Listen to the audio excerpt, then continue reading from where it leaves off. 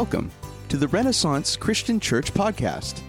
We're a church family with the mission of seeking God, serving others, and sharing the gospel. We're grateful that you have joined us as we study through the Bible, and we hope that it brings you encouragement and inspiration for your daily life. Here's Pastor John Bandman. So we are continuing our series in Isaiah. We'll be in Isaiah 59. The title this morning is Salvation's Hero of Wrath. So that's what we're going to be looking at. I love heroic stories. I love those feel-good movies where things are just going completely all wrong and then the hero steps in and just saves the day. I especially love the ones that are based on a true story because it gives it that much more oomph. Like, okay, this really happened, and these people were on the edge, and then something miraculous happened, and they won the day, and it's just awesome. I particularly like the sports versions of those stories. Like in Invincible, about this guy who didn't play college ball at all, played a little bit of football in the minor leagues, and kind of down and out in the late 70s in South Philly, and then he walks on to open workout that the Eagles play, and he gets on the team, and he makes the team, and spoiler alert, too late, sorry, but I love those kinds of stories, and for every one of those stories that are true stories, there are stories that don't end that way. There are stories where the hero doesn't step in, or the miracle doesn't happen, and it's just a tragedy, and that's kind of how it is in real life often, is it not? And in this passage in Isaiah 59 this morning, it's a reminder, I think, for those of us who are in the Lord, who have put our faith and hope and trust in Jesus. I think this chapter is a reminder to us that it doesn't end well for everybody. And it may not have ended well for us except for the grace and mercy of the Lord. And I think this morning it's a good reminder. And if you have no idea what I'm talking about, I think this morning is especially for you in coming to grips with, what? Is there a hero in your life? Is there someone who can win the day for you? My mom was diagnosed with pancreatic cancer. And I knew that that's a story that doesn't have a heroic ending. There's no silver bullet. There's no miracle cure for pancreatic cancer. It's a terminal disease. It's actually pretty rapid cancer. But I remember going with my sister to my mom's appointment with the oncologist to talk about how we're going to move forward. And I think there was still a part of me that kind of still feels like, yeah, but we're going to we went downtown LA to UCLA's medical center, and this is like the top guy, and maybe there's some way that they'll be able to extend her life out beyond what she would have lived anyway. And maybe there's some, silver lining in this. And we met with the oncologist, and the oncologist basically said, no, there's no silver lining here. There is no way out of this. It's that your only choice is, we do a massive surgery and chemotherapy, and then you spend a year or two recovering from that, and then you might have another year or two of relatively good years, and then it'll be the end. Or you can just forego the surgery and the chemo and have 1, maybe 2 years that are okay, and then it'll be the end for you. And that was it, end of appointment. So we came out of that appointment, and my sister and I were with my mom, and we're sitting out in their kind of lounge area, and my sister and I were just looking at my mom and thinking, okay, Mom, this is your call. Whichever way you want to go with this, we support you 100%. And my mom just kind of chatted for a little while, kind of clarified some of what the oncologist had said, and then at one point she just took a deep breath, and she said, I think I'd like to just have a year or two of a good year and see my grandkids and have time with the family, and then that'll be it. And that's what she decided. And we did have a year or two, actually probably, it was about a year and a half if I recall correctly. It's kind of a blur, but and then exactly what the oncologist said would happen, and she just went down pretty quickly. Hospice did their best to mitigate her pain, and then she perished. And that's how it goes in this world oftentimes, and we don't know. In fact, what we do know, because of our sin nature, this body is doomed. Even for those of us who have been redeemed in the Lord, who have been known the salvation of the Lord, this body, this life, we are doomed. That's how this life winds up in terms of this flesh, this life in this flesh. And it's a sobering thought. So on that sober note, let's go to Isaiah 59. And just as a reminder, of course, the people of God, Judea, is about to go into captivity because they've been rebelling against God continuously over and over and over again. And they know that they're about to go in captivity. Isaiah has been preaching for 58 chapters that they're going into captivity, and all the signs are clear that they're going into captivity. And there's a sense in which, okay, but we are God's people. You know, God is our hero. At what point is he going to step in and save the day and keep us from captivity? And that's where we are in this chapter. And it begins in verse 1. It says, "Behold, the Lord's hand is not shortened, that it cannot save, or his ear dull, that it cannot hear." So it's not that God can't save them. It's not that God can heroically step in and save Judah from captivity into Babylon. But there's a problem. Verse 2, "But your iniquities have made a separation between you and your God, and your sins have hidden his face from you so that he does not hear." They have continuously, over and over and over again, denied God, rejected the Lord, rejected his word, served idols. And God is saying, you know what? This ongoing practice of sin, repetitive sin, has brought you to the point where I'm disciplining you. I'm judging you. I am sending you into captivity. And for those who are being redeemed, it's a discipline. It's a wake-up call. It's a reminder, hey, we need to serve the Lord. And for those who are perishing, you're going to perish in captivity. You know, that is a sobering, scary thought, that we would perish for all of eternity. And that's what God is saying is like, it's not that I can't save, but it's that you have repeatedly invested yourself in rebelling against me, and now I am going to discipline and judge you. Continuing in verse 3, and really from verse 3 all the way into verse 8, there's just a litany here that the Lord kind of brings a case against the people of Israel, against his own people, to describe to them the depths and the depravity of their own sin. Verse 3, "For your hands are defiled with blood, and your fingers with iniquity." Notice the contrast there. God's hand is capable of saving them, but their hands are filled with blood and iniquity, fingers with iniquity. "Your lips have spoken lies, and your tongue mutters wickedness." We don't normally say wickedness out loud, right? We tend to mutter it when we're frustrated, when we're angry, when we want people to just sort of halfway hear us, we mutter. Verse 4, "For no one enters suit justly, no one goes to law honestly. They rely on empty pleas, they speak lies, they conceive mischief and give birth to iniquity."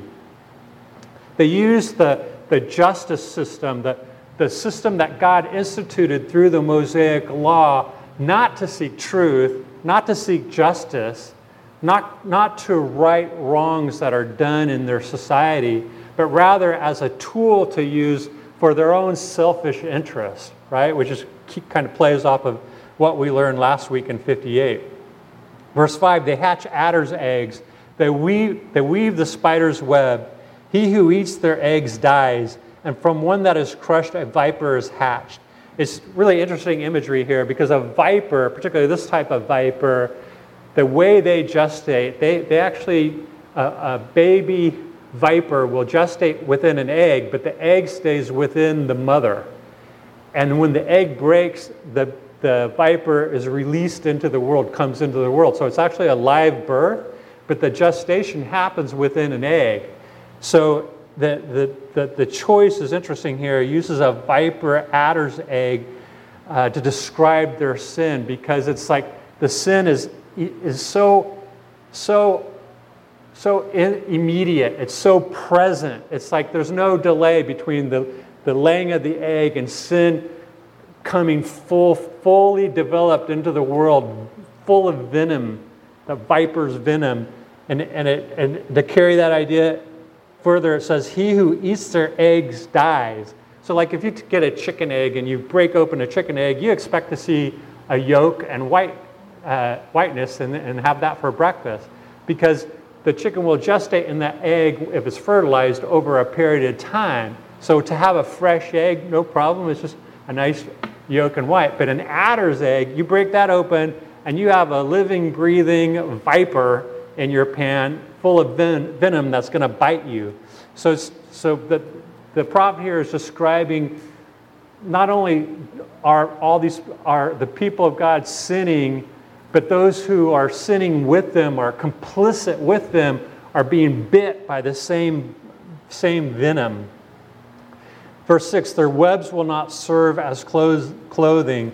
Men will not cover themselves with what they make. Their works are works of iniquity, and deeds of violence are in their hands. That idea of the web, the spider's web. Remember, that saying, what a tangled web we weave when first we strive to deceive. It's like all this deception, all this means of trying to have their own gain, go after their own thing, separated from God, in rebellion against God, and they're weaving webs of deceit and lies.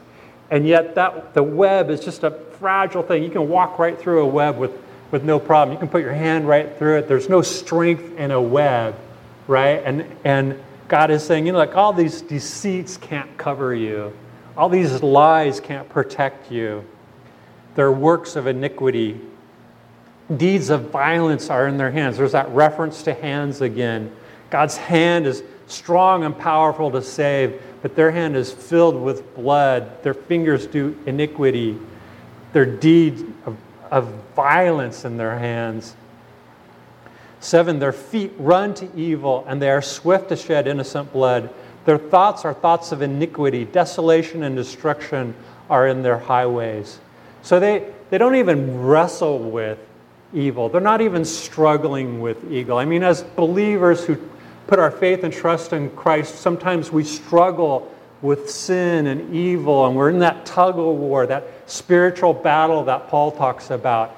But these people have gotten to the point where they're not even fighting it anymore. They just run right at it, right? I mean, this is the description really of sliding to the point of potentially no return. This is an apostate people. They are swift to shed innocent blood. Their thoughts are thoughts of iniquity, always thinking in a twisted, broken, wrong way, constantly.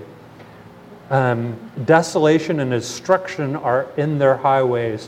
What should be a smooth, clear, straight path has become a place of havoc, a place of catastrophe and destruction. You can't even move because everything is just unraveling and falling apart. Makes you think of, I was sharing with a couple after our live service this morning, and how much does that feel like our world today? Things seem to be unraveling everywhere we look, and there's desolation and there's destruction on the highways. Verse 8, the way of peace they do not know, and there is no justice in their paths. They have made their roads crooked. No one who treads on them knows peace. I love that word peace there. It's the word shalom, and it means more than just not having conflict.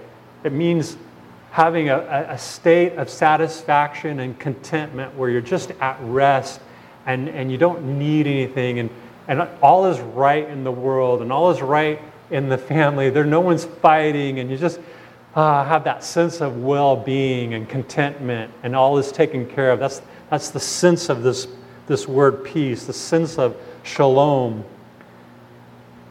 but they have none. The way of peace, they don't even know it anymore. They don't even know what that feels like anymore. There's no justice in their paths. They have made their roads crooked.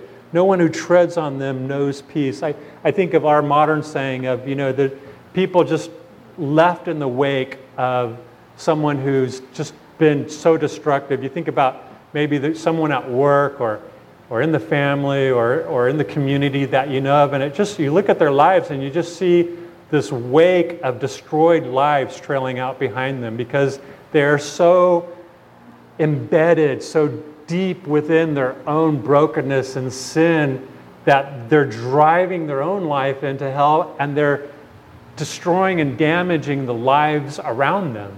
It's just this wake of destruction. 9 through 11 really speaks to sin in terms of how sin reaps what it sows. 9 says, "Therefore, justice is far from us, and righteousness does not overtake us. We hope for light, and behold darkness, and for brightness, but we walk in gloom. We grope for the wall like the blind. We grope like those who have no eyes. We stumble at noon in the twilight. Among those in full vigor, we are like dead men. We growl like bears. We moan and moan like doves. We hope for justice, but there is none. For salvation, but it is far from us." So notice here how our own rebellion, our own rejection of the Lord, our own stretching and breaking and twisting God's truth and justice turns back on us, and we begin to reap the very same thing that we've sown. And we become like blind men, groping to find our way, trying to find a wall to guide us and support us, because we've become so broken, so enmeshed in our breakdown. We hope for light, but it's just darkness. We long for brightness, but it's just become gloomy and sad and grieved. Verse 12 through 13 really shows how sin is exposed to God and screaming within us. 12 says, "For our transgressions are multiplied before you." We don't sin in private. We don't reject the Lord in private. We do everything we do, including those things that we are most ashamed of.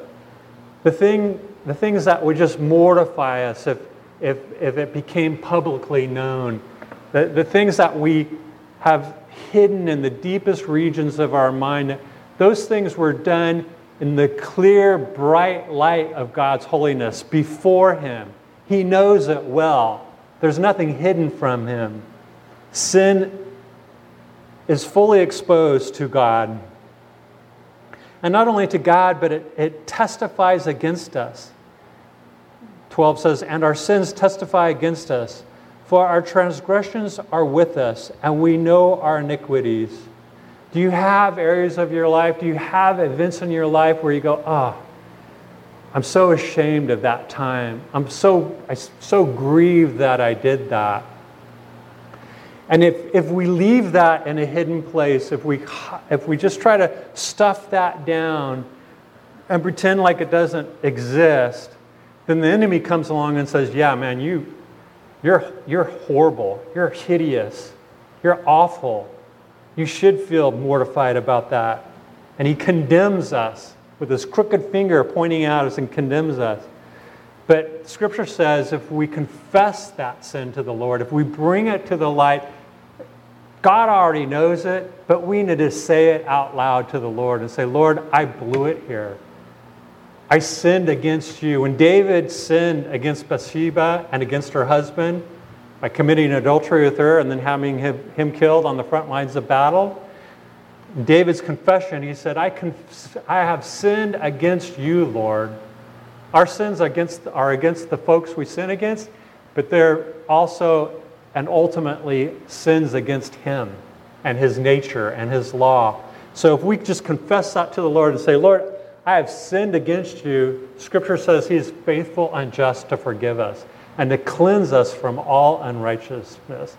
He is faithful and just in forgiving us for that. 13 says, continuing midway through 12, for our transgressions are with us, and we know our iniquities, transgressing and denying the Lord, and turning back from following our God, speaking oppression and revolt, conceiving and uttering from the heart lying words. So there's no doubt here, our sin is absolutely and entirely against the Lord. We have denied the Lord. We've turned our back from following Him. We speak oppression and revolt to His people, conceiving and uttering from the heart lying words. It has that same idea then of hatching plans that are evil, right? That's who we are. That's who we are before we came to salvation. That's what we continue to struggle with and need to confess on a daily basis with the Lord, even as we have come to a place of salvation, a place of faith in the Lord through His grace. And if you have not come into that place today, this is where you are and this is where you're headed.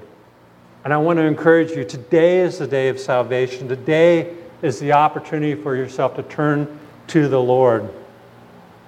14 through midway through 15 really speaks to the fact that sin is a pandemic, that sin is social, that when we sin and we revolt against the Lord, there's not only breakdown in our life, but there's breakdown in our community.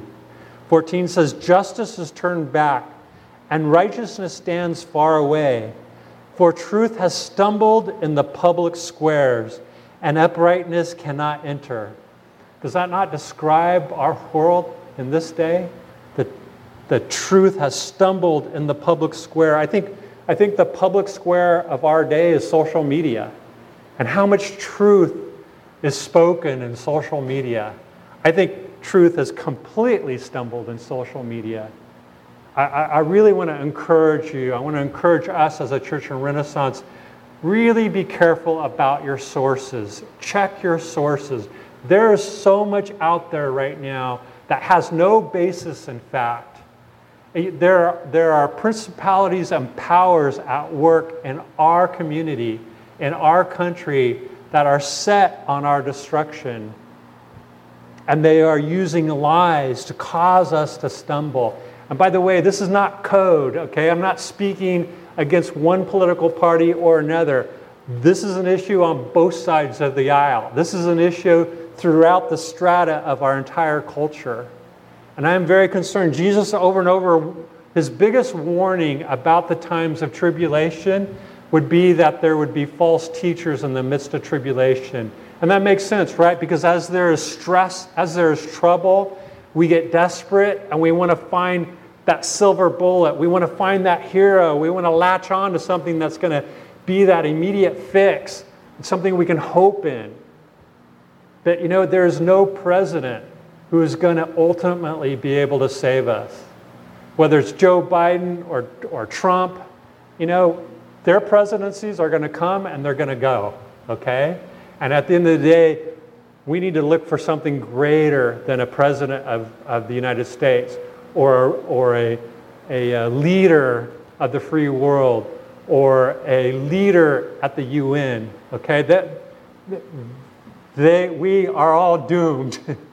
That system, that world system is doomed. And I want to encourage you, hey, engage in the city square, but watch yourself. Check your sources. Make sure that what you're thinking about and acting on is really based on truth and not evil intent and distortion. All the things that Isaiah has already described in these verses. 15 says, truth is lacking, and he who departs from evil makes himself a prey. It's gotten so bad in Judea that the one who does stand up, the one who pushes back on that evil, becomes prey. He becomes persecuted. I mean, try standing up for some truth, whatever it is, in social media and see what happens.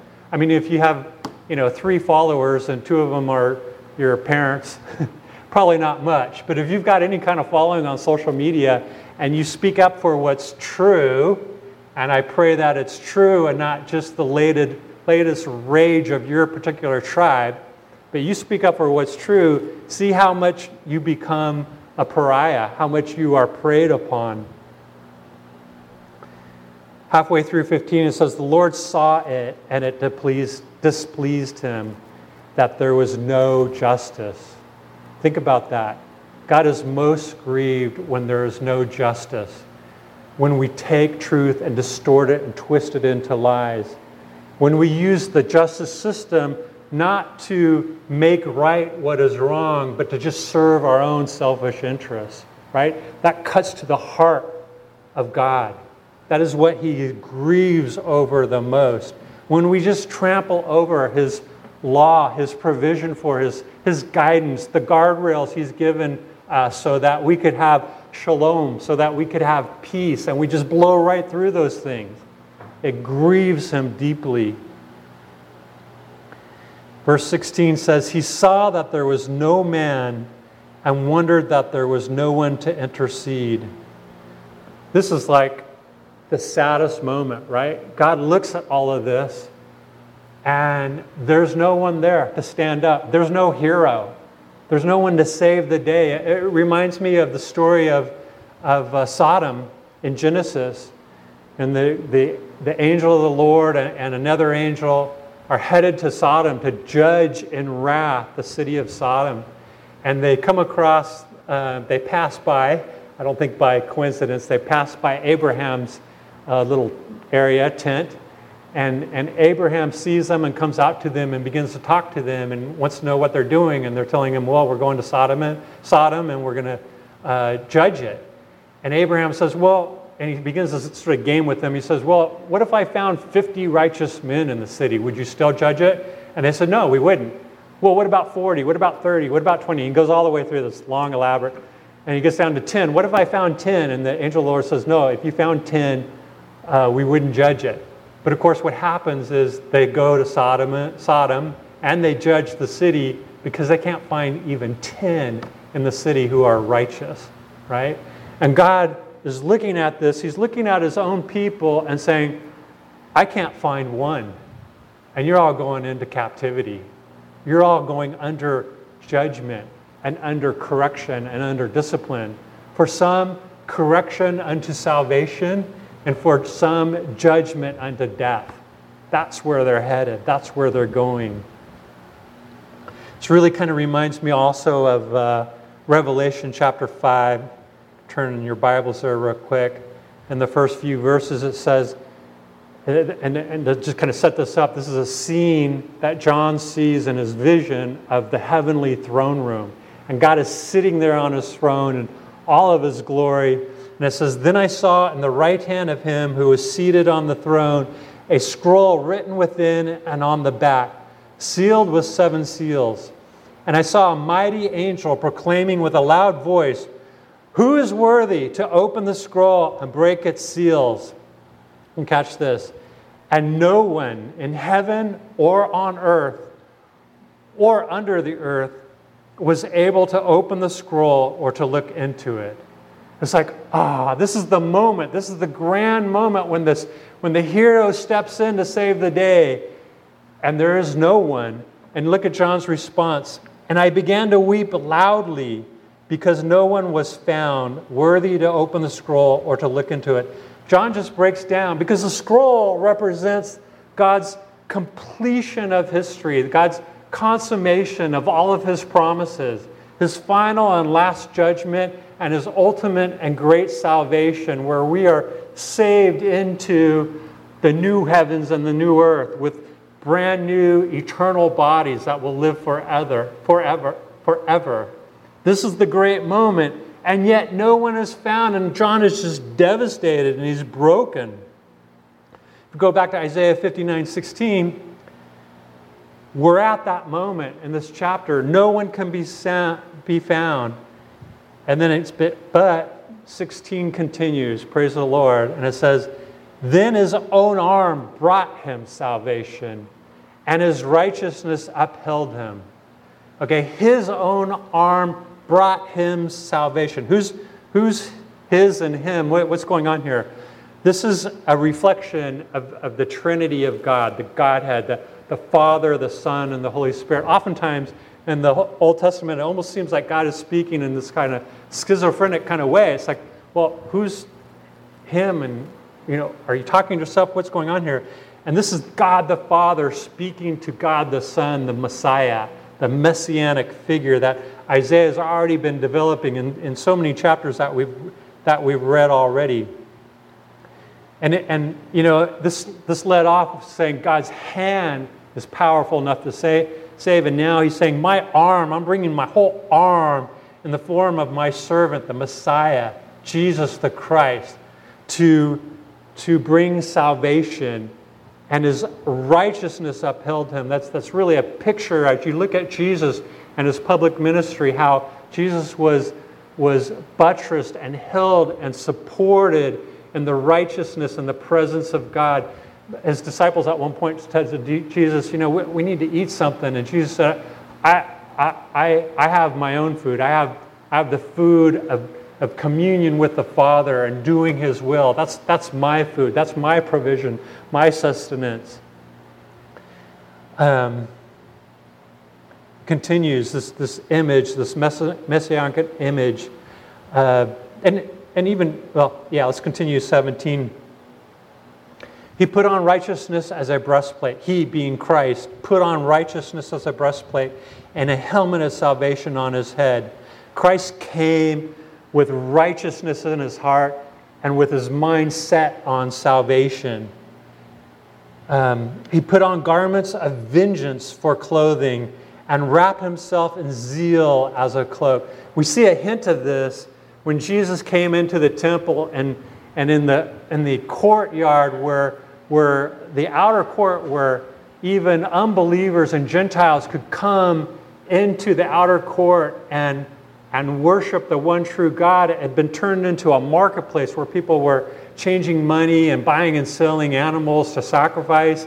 And it just, again, that same righteous anger burned in Jesus, and he made up a whip of cords and just whipped all these guys out of the court and overturned their money tables. And the Gospels quote the disciples as remembering that Old Testament passage that says, the zeal of the Lord would fill Christ.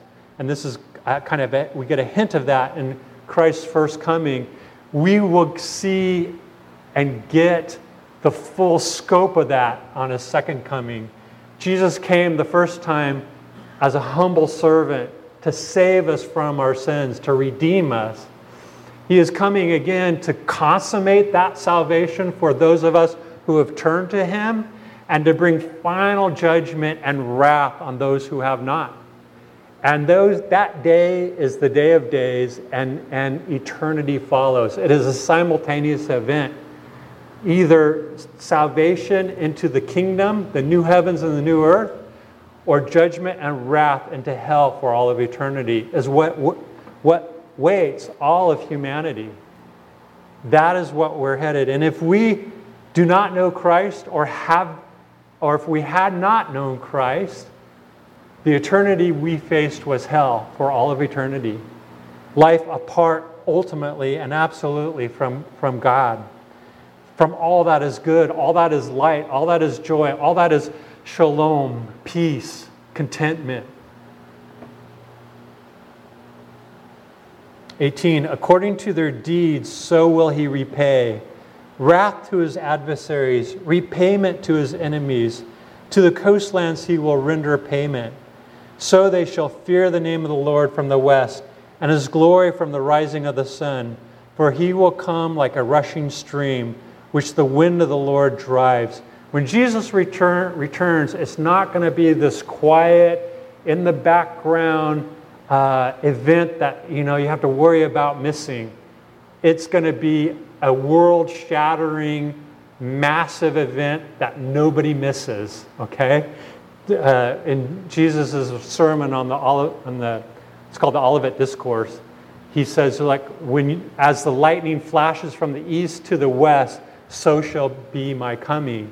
So, and again, he warns his disciples, hey, when people say, hey, Jesus is over here, no, Jesus is over here, hey, come into this room, this little secret, there's a secret organization that really has a true line on who Jesus is, that is deception. That is what Jesus promises in the midst of tribulation, that there would be false prophets, false Christ, the spirit of Antichrist. So we need to guard against that. When Jesus returns, it will be obvious to everybody. It will be a major worldwide event.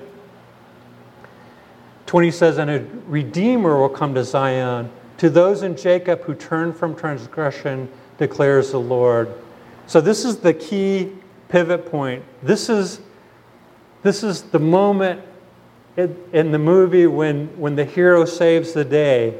Jesus is the hero who will repay you for your sins, or he is the hero who paid for your sin, right? Jesus is the hero that is ultimately going to judge you in wrath and vengeance, or he is the hero that is going to consummate the salvation that he has extended to you when he died on the cross, went into the grave, and resurrected on the third day, ascended into heaven, sat down at the right hand of his Father, and rules with all authority and all power.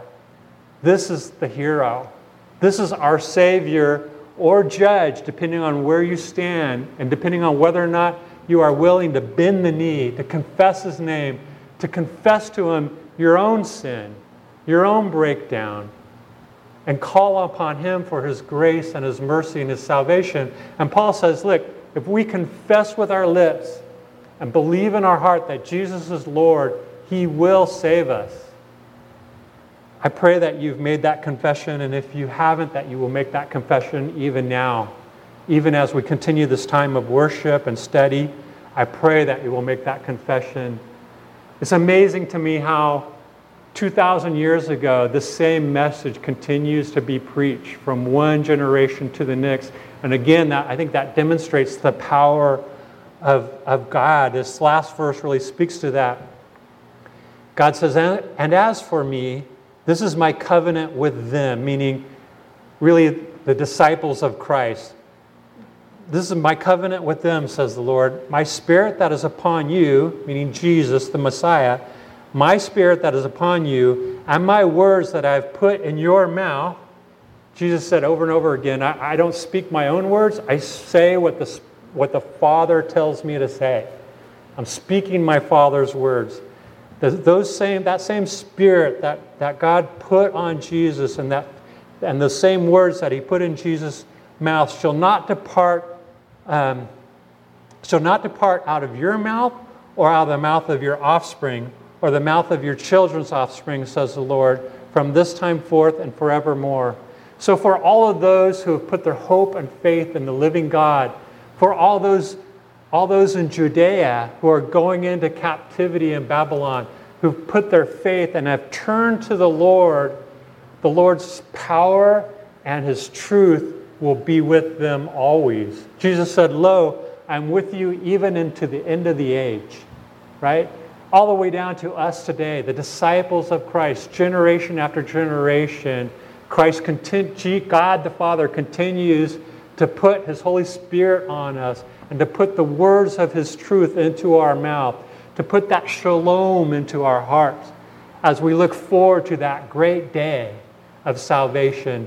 I read to you Revelation chapter 5, just the beginning. I want to finish some of that chapter, not all of it, but a few more verses. Going back to Revelation verse 5, just before verse 5, John is just weeping and broken because no one can be found to open the scroll. Verse 5 says, and one of the elders said to me, weep no more. Behold, the Lion of the tribe of Judah, the mighty warrior, the Savior, the King of kings, the great hero, the hero of heroes, the Lion of the tribe of Judah, the root of David, has conquered so that he can open the scroll and its 7 seals. Hallelujah, praise the Lord. Now it's interesting, this is great news. And then the next verse says, and between the throne and the 4 living creatures and among the elders I saw a lamb standing as though it had been slain, with 7 horns and with 7 eyes, which are the 7 spirits of God sent out into all the earth. And he went and took the scroll from the right hand of him who's seated on the throne. And when he had taken the scroll, the 4 living creatures and the 24 elders fell down before the Lamb, each holding a harp and golden bowls full of incense, which are the prayers of the saints. And they sang a new song. And they just erupt into this enormous heavenly praise worship.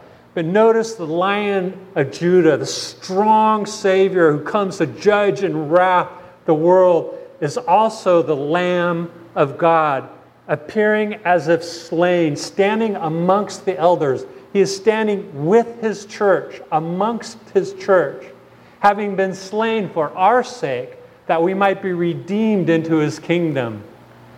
So which is it for us this morning? Which is it for you this morning? As you wrestle and struggle with your sin, do you turn to the Lord, confessing it, allowing him by faith to restore you and wash you clean of all unrighteousness? Or are you hanging on to your sin and pursuing it deeper and deeper and deeper and pushing God further and further away? You are at risk of never coming to salvation. Scripture says today is the day of salvation. Don't wait another moment. Today is the day of your salvation. Confess your sin. Receive the great grace of the Lamb that was slain for your sake, or face the wrath of the Lion of Judah. That is what we face today. When my mom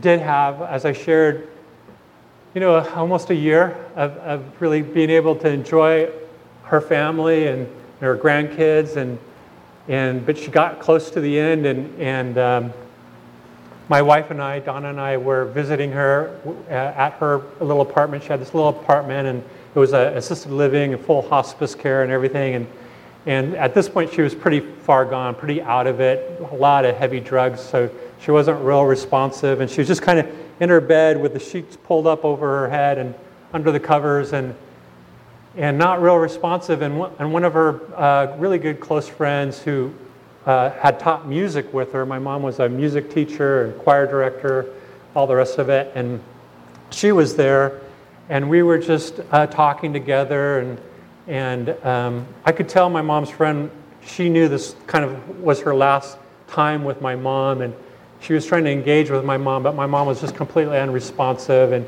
so at one point she suggested, how about we sing some hymns? So we broke out some hymnals that my mom had there in our apartment, and we started singing all these great hymns of the faith, and I kept thinking, well, one of these classic hymns might kind of wake her up, or we might see some response from her, and there was none all the way through all these, all the big name hymns, Mighty Fortress is My God, but we kept singing them through them, and then at the very end, we sang, Jesus loves me, this I know, for the Bible tells me so. And all of a sudden, my mom stirred, and she, her hand came out from underneath the sheet, and she reached out, she grabbed hold of Carol, her friend's hand, and gripped it really, really tight as we sang that song, Jesus loves me, this I know, for the Bible tells me so. And it's such a simple song, and faith is such a simple thing. Jesus loves me, this I know. And to take your hand that may be full of sin and understand that Jesus bled for you. Jesus took the nails in his hand for your sake, in your place. And to reach out and grab hold of his hand, knowing that he loves you. That is the opportunity for this morning. And you may be a believer. You may already be close to the Lord and know him. But I want to encourage you, you know what? He's there for us every day. As I said, Jesus said it, lo, I'm with you even to the end of the age. I want to encourage you this morning to reach out to him, take hold of his hand, confessing whatever is there in your life, whatever shadow of doubt, whatever grief, whatever failure that has kind of gotten between you and the Lord. I pray, God, that you would confess that to the Lord even now in this time as we begin to enter into a time of worship with you. Lord, I pray, God, that your Holy Spirit would be honest and speak to our hearts, God, that we might reach out to you, that confess our sins to you very honestly and very directly, God, that we would experience the reconciliation, the restoration of our fellowship with you, God. And for those who may be reaching out for the first time, turning to you for the first time, I pray, Holy Spirit, that you would convict and convince them of your salvation, that they have been made right, they've been washed completely clean by your great love. Lord Jesus, I just thank you so much, God, for your blessing in our lives. God, I thank you that you are our hero. Lord Jesus, I thank you, Father, that you have made it clear to us that there is a day of wrath coming, and that today is the day of our salvation. We have an opportunity to repent. We have an opportunity to restore fellowship. We have an opportunity to come into your grace for the first time. We have an opportunity to restore connection with you for the 100,000th time, Lord. Father, we look forward to that great day of salvation and wrath, the great day where we enter into the eternal kingdom fully repaired, fully restored, complete in every way, absolutely in your presence, as near as we could ever be to you, Lord. God, save those who are perishing, that they might know your great love and your grace. In your Son's holy name. Thanks for joining us in today's study. If you'd like to know more about us, or where you can attend one of our services, you can find information online at www.ren.church. That's REN.church. Thanks for listening.